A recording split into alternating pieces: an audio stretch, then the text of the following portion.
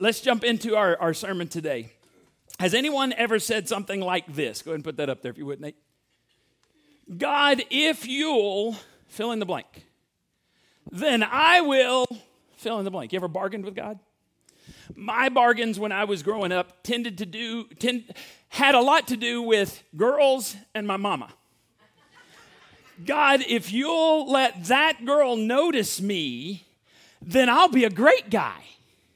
If you'll help my mama not notice what I did wrong, I will serve you the rest of my life. And that's what I did. No, he did not. He did not do that for me. Anyone ever done this? Right? You ever said this? Okay. Help me not get caught speeding. Help me not get caught cheating. And if your kids are sick, which one of us has not said, God, if you will heal my child, I'll do anything. Or if your marriage is in trouble, God, I'll do anything if you'll save my marriage. Just please intervene. Since the beginning of time, whatever human beings have needed help with, we have bargained with God for that help. And we get ourselves, really what happens is we get ourselves into trouble, and then many people ask this question, what do I need to do to get God to clean up my mess? Is there a formula? And trying to find that formula causes a lot of people to walk away from God. And so they'll say this instead. They'll say, since God didn't, then I won't. Here's a translation. If God had behaved the way, go and put that next one up there. If God had behaved the way that I wanted him to behave, then of course I would have behaved. Oh, so it's God's fault. Well, yes, if I'm going to be honest, yes, thanks for noticing. It's God's fault that I didn't behave. This right here could be a mission statement for the guy we're going to talk about today, Judas Iscariot. Judas was one of Jesus' original 12 disciples. He was the great pretender. He was a traitor. He's the what's in it for me guy. Now, before we're too hard on Judas today, we have to acknowledge that every one of Jesus' original followers were in the what's in it for me category. But you can't stay in the what's in it for me category and follow Jesus at the same time.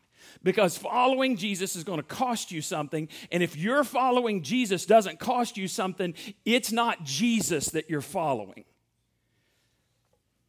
One time, a guy comes to Jesus. We know this is all true because a guy comes to Jesus and he asks him this question.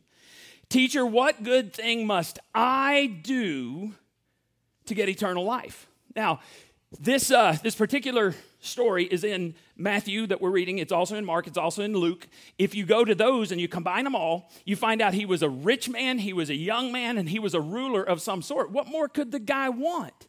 But even though he had the whole world, he was empty on the inside.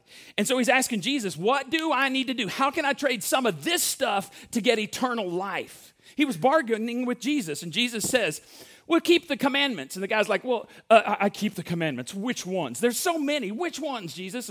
So Jesus specifically mentions the 5th through the 9th commandments. He says, thou shalt not murder. Thou shalt not commit adultery. Thou shalt not steal. Thou shalt not give false witness against your neighbor. Then he has a positive one. You shall honor your parents, your mother and your father. And then he just throws in for icing on the cake, and love your neighbor as yourself.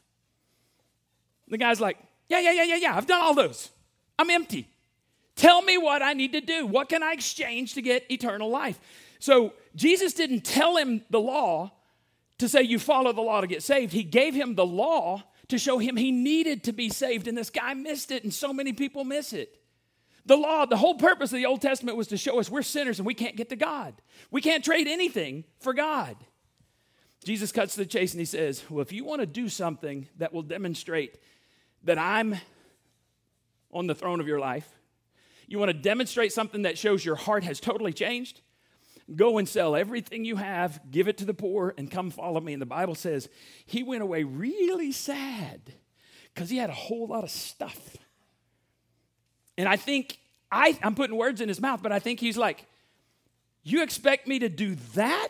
That costs too much. I'd rather live with my stuff, die with my stuff, than give anything to you, Jesus. You can't expect me to change.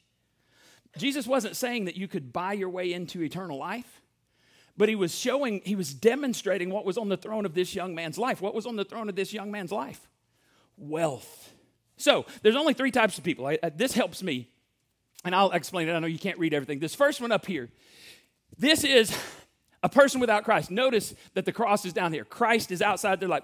In the Bible terms, we call these people lost because they're not saved, right? Jesus said, I came to save that which was lost. If you've never asked Jesus to forgive your sins and lead your life, then there's no way he can be on the throne of your life. He's outside your life, and so you are self-directed.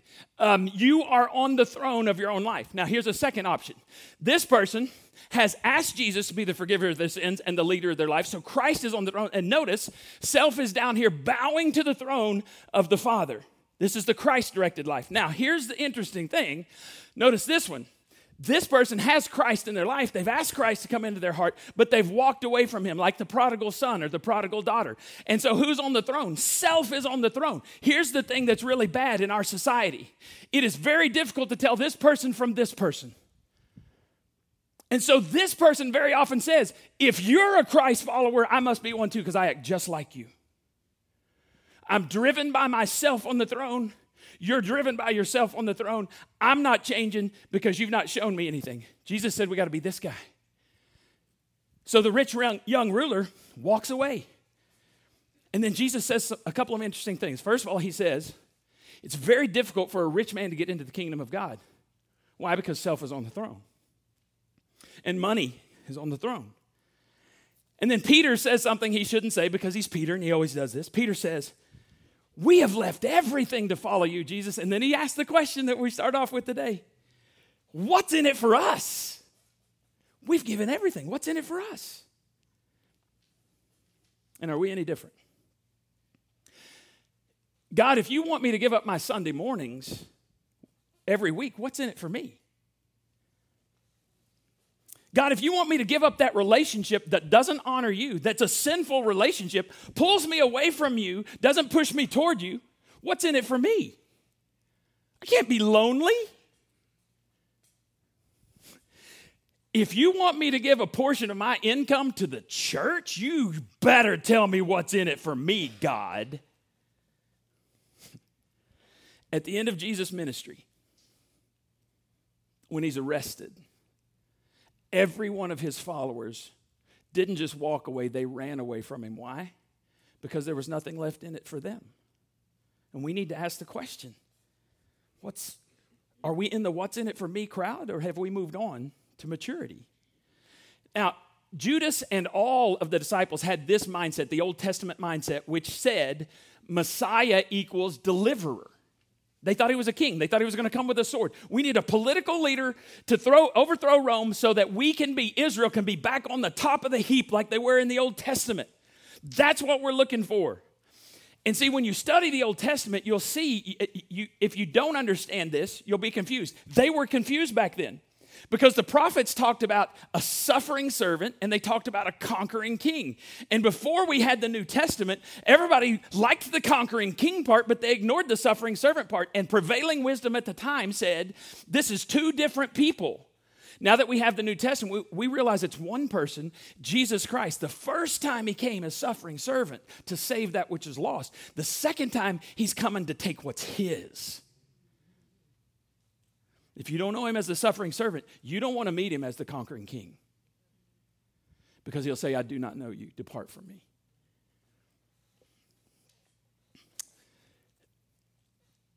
Judas looked at Jesus and he must have thought, this guy's got a lot of good character qualities of a king.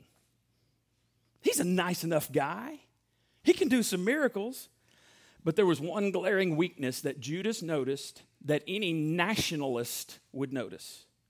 And it was a problem for a nationalist. Jesus didn't hate the Romans.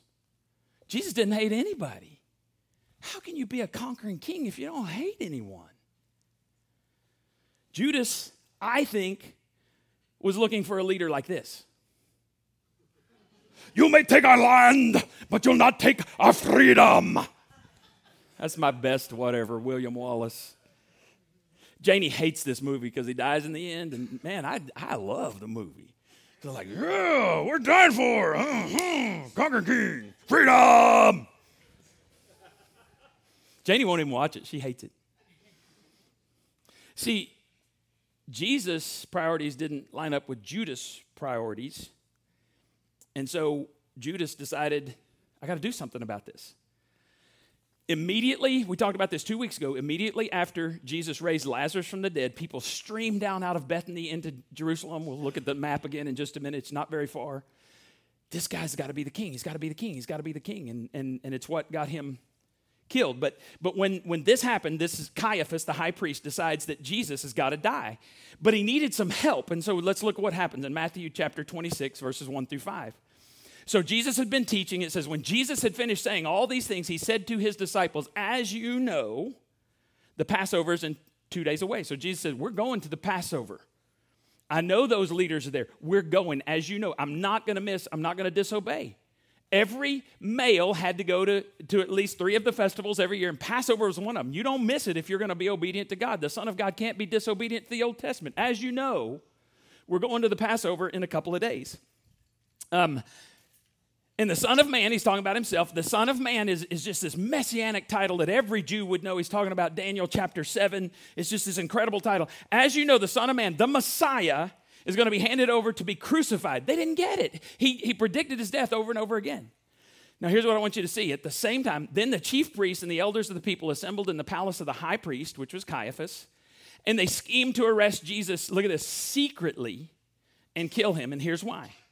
But not during the festival, they said, or there may be a riot among the people. The people like Jesus, so we got to get him when he's separate, when he's by himself. Because on Passover, Jerusalem would be 3 or 4 times the population that it normally was, because everybody came in. It was the highest holy day. They would come in to celebrate the Passover. And so the Romans would send extra guards because they're like, we're not about to have a riot on our watch. And the high priest was like, we can't have a riot because then the Romans will take away everything. We need a way to get to Jesus when he's isolated. Now, the religious leaders said we're going to kill him after the people are gone, but God had already said that Jesus was the Lamb of God who takes away the sins of the world. Jesus had to die at the moment that the daily sacrifice for sin was being offered. So the timing was moved up because of God. They advanced the timing because Judas comes to them and he says, hey, I know when he's going to be away from the crowd. I'll help you. Now, at this point in Matthew chapter 26, Matthew flashes back because he wants to tell us the motivation for what Judas is about to do. Verse 6. Well, first he says, here's his mindset. If Jesus is not going to act the way I think he should act, I'm going to take matters into my own hands. And here's what he says, or what it says in in chapter 26, verse 6. While Jesus was in Bethany in the home of Simon the leper, Bethany is also the hometown of Lazarus, Mary, and Martha, so he's at a different home.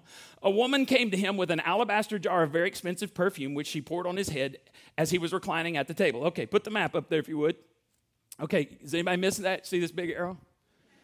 There's Bethany. Look how close Jerusalem is. It's about 2 miles away. So I want to show you a couple. Next picture. This is if you're on the Mount of Olives looking into Jerusalem. Now, notice this is the Dome of the Rock. That's where the Muslims say that Abraham offered Ishmael. The Jews and the Christians say that the Holy of Holies was there. And before it was the Holy of Holies, that's where Abraham offered Isaac as a sacrifice. Here is the Muslim mosque. So you're on the Mount of Olives. You're looking over Old Town Jerusalem. You see these walls? Old Town Jerusalem is like a fort. And so when you say Old Town, it's what's inside. So we're looking at that. Okay, now if you're on the Temple Mount, next picture. If you're on the Temple Mount, this is the Mount of Olives. Down here, this is a church. There's a church everywhere. If Jesus spit, I'm surprised when he spit and healed, I'm surprised they didn't build a church there. But anyway, there's a church right here. Here is the Garden of Gethsemane.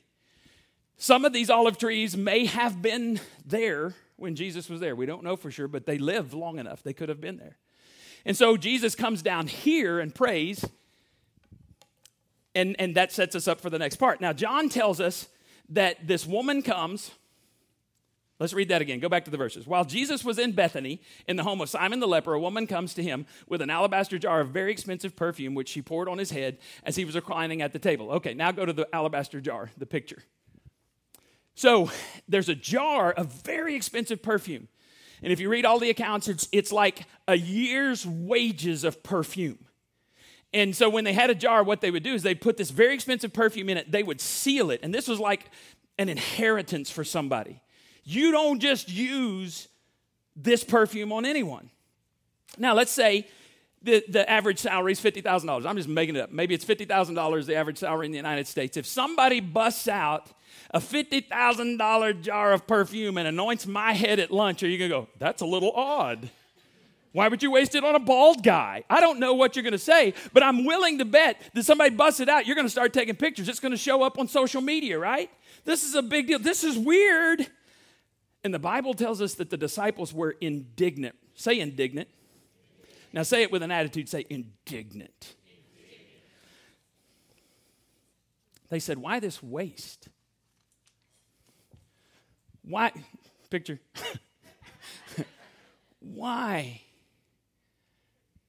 Why waste perfume on Jesus?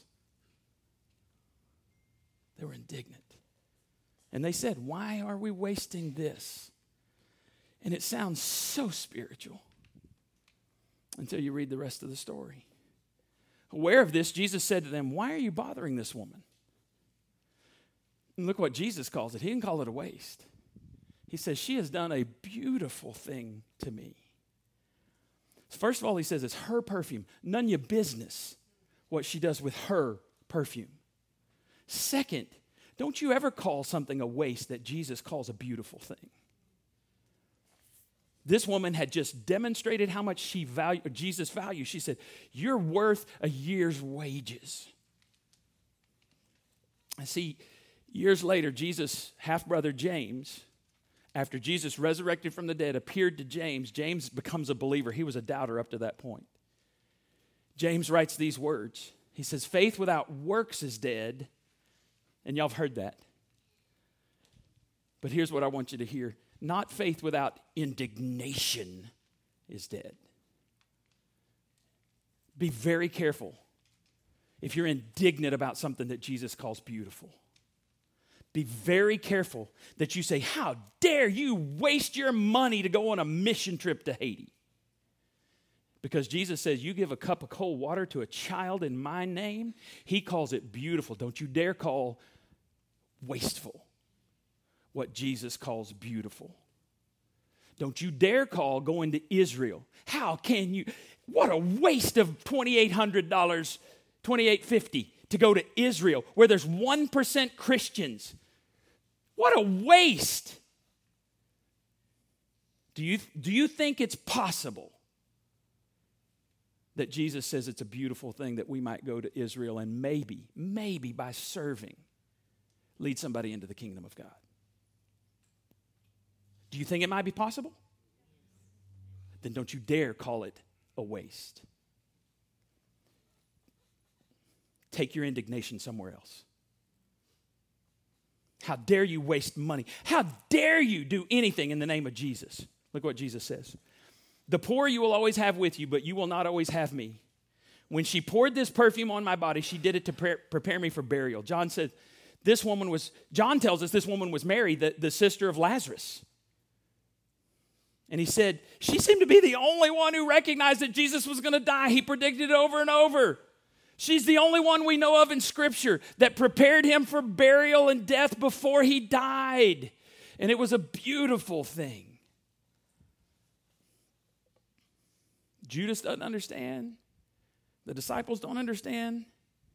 And this event is what drove Judas over the edge. Messiahs don't die. Do you know how long our nation's been waiting for you?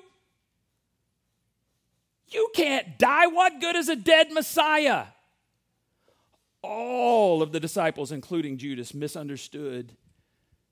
They underestimated the effects of sin, because look what Romans 6:23 says. The wages of sin is death. What you deserve, if you've thought a bad thought, one in your lifetime, come on, you've thought more than that. Today, probably right now.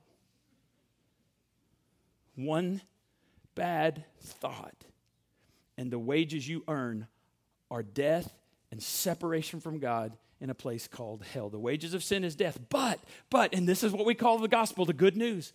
The free gift of God is eternal life in Christ Jesus our Lord. So what good is a dead Messiah? A dead Messiah equals eternal life to those who accept him as their substitute. Either you will stand before God on your merits or on Jesus' merits. You can't have both. And you want Jesus. Somebody said that. You want Jesus.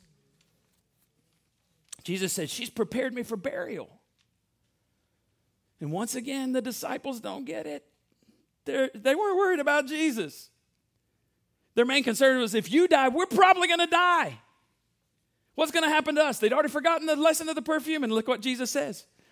Truly, I tell you, wherever this gospel is preached throughout the world, what she has done will also be told in memory of her. And I think the disciples were like going, yay, that's great for her. What about us? Woo, I'm concerned about me. And Jesus says, it's not about you. My life and death are about the world. And the disciples are like, Jesus, we're in Bethany. Jerusalem's over there. We can see that. We know they're planning to kill you, which means they're going to kill us. Ah!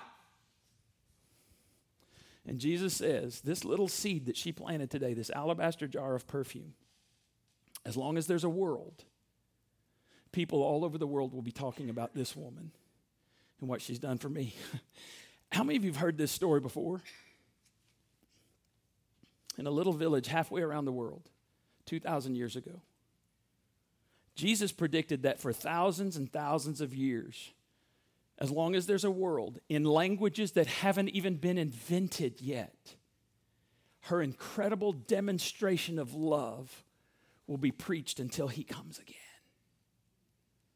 Don't you dare call wasteful what God the Father calls beautiful. And you need to know that every one of Jesus' predictions have come true up to this point, except his coming back. So if we have all this evidence that Jesus keeps his promises, a person who has an ounce of wisdom are going to say, I think he's coming back. He said, I'm coming back.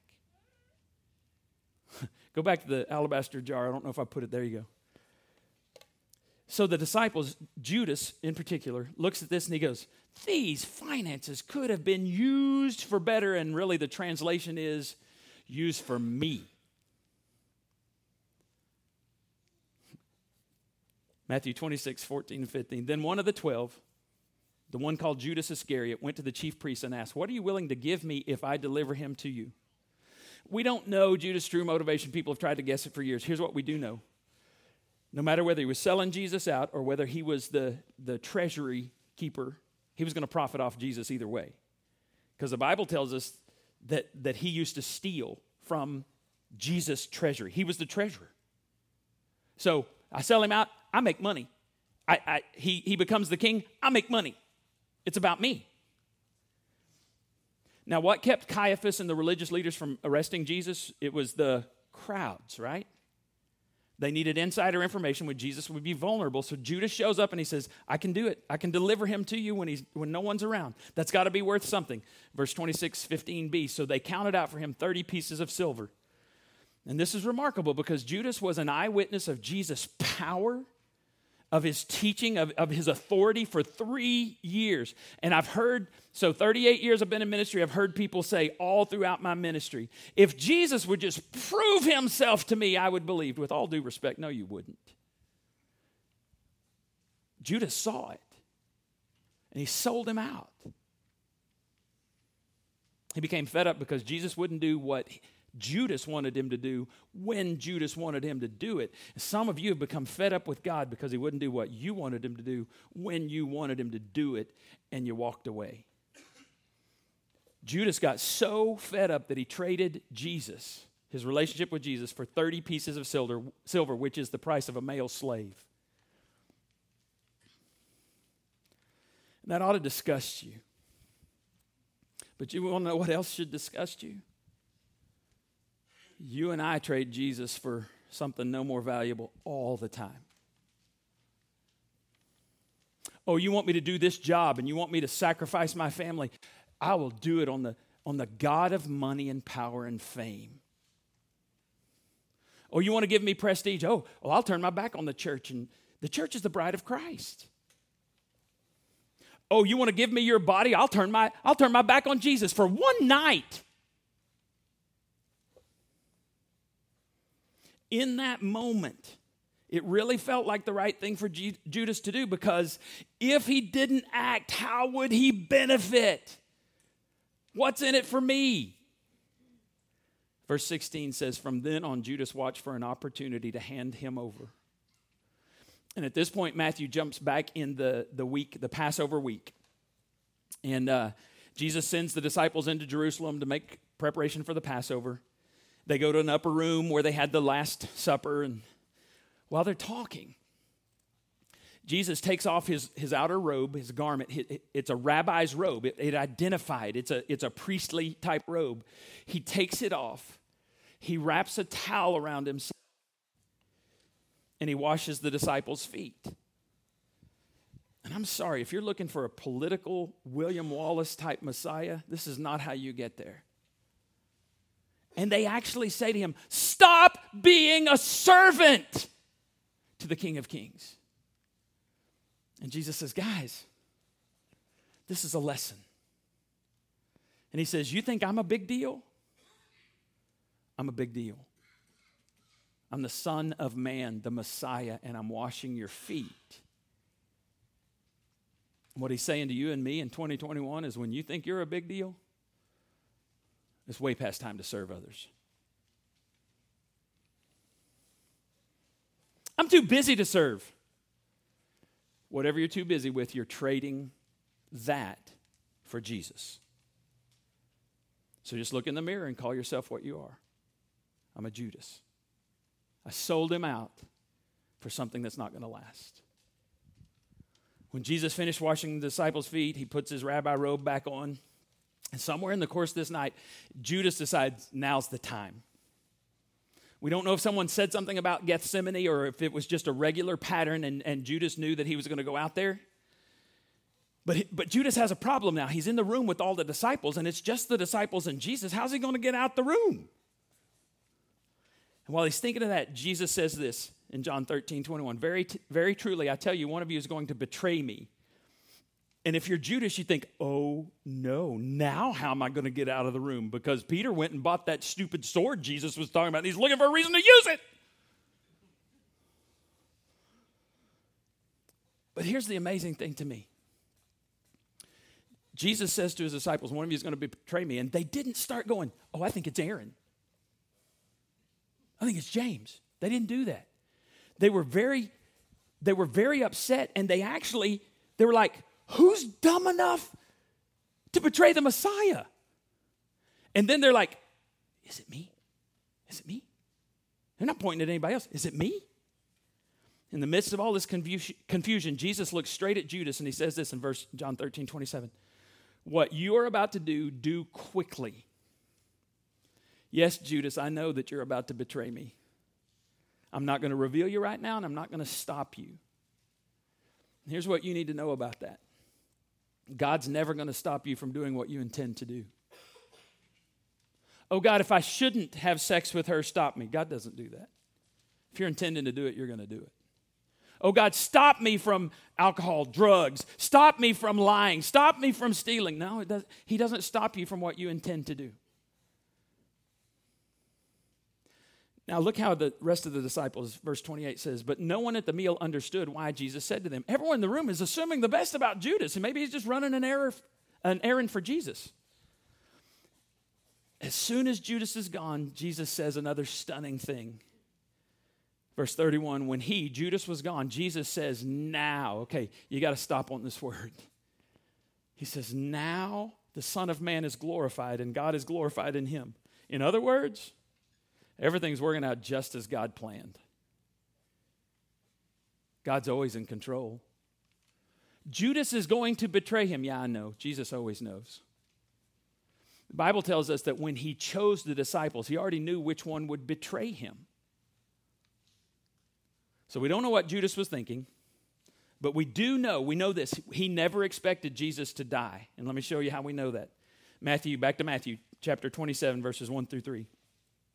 Early in the morning, so Jesus has been arrested. Early in the morning, all the chief priests and the elders of the people made their plans to have Jesus executed.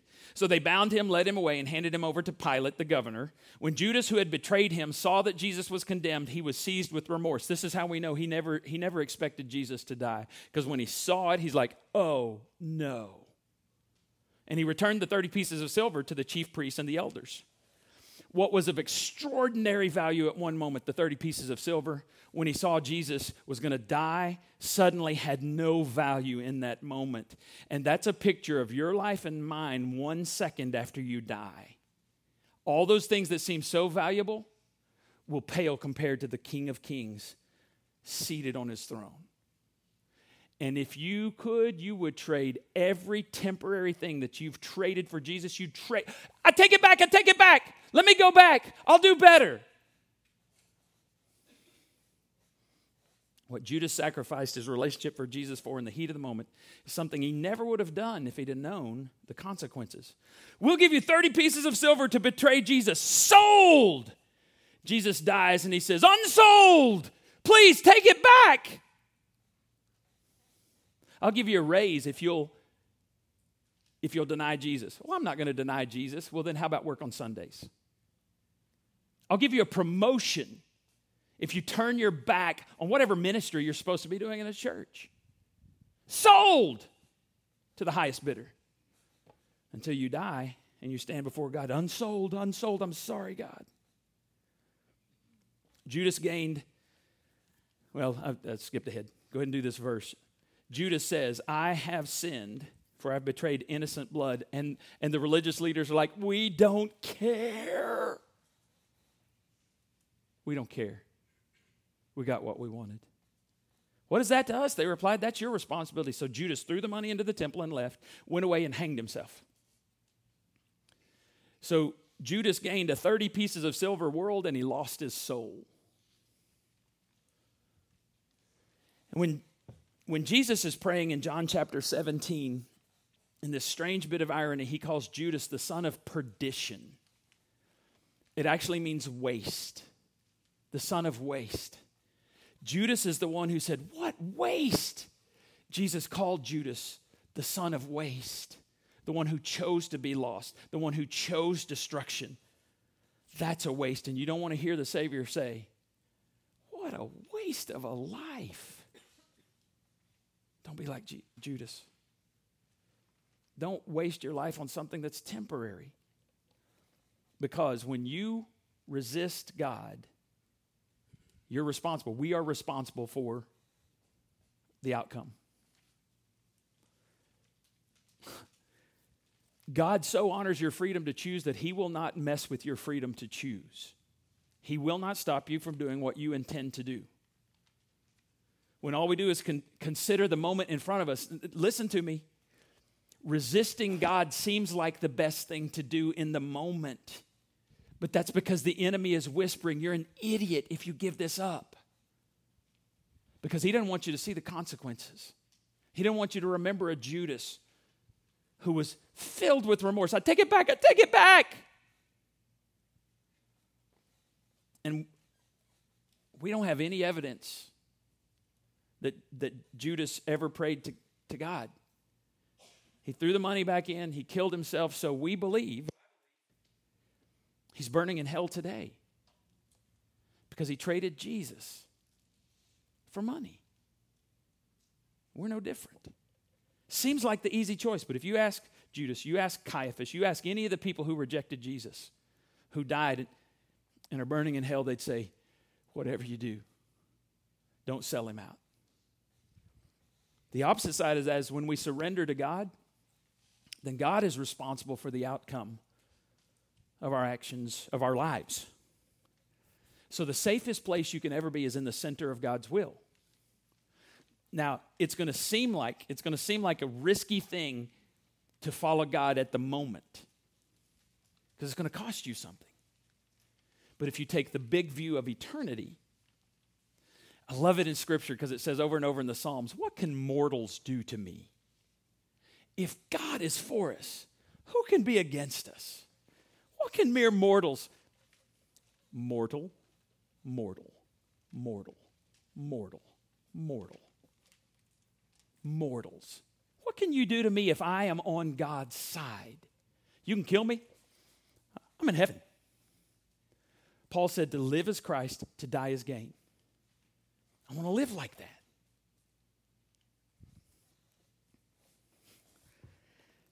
In the long term, it's a much greater risk to put your faith in this.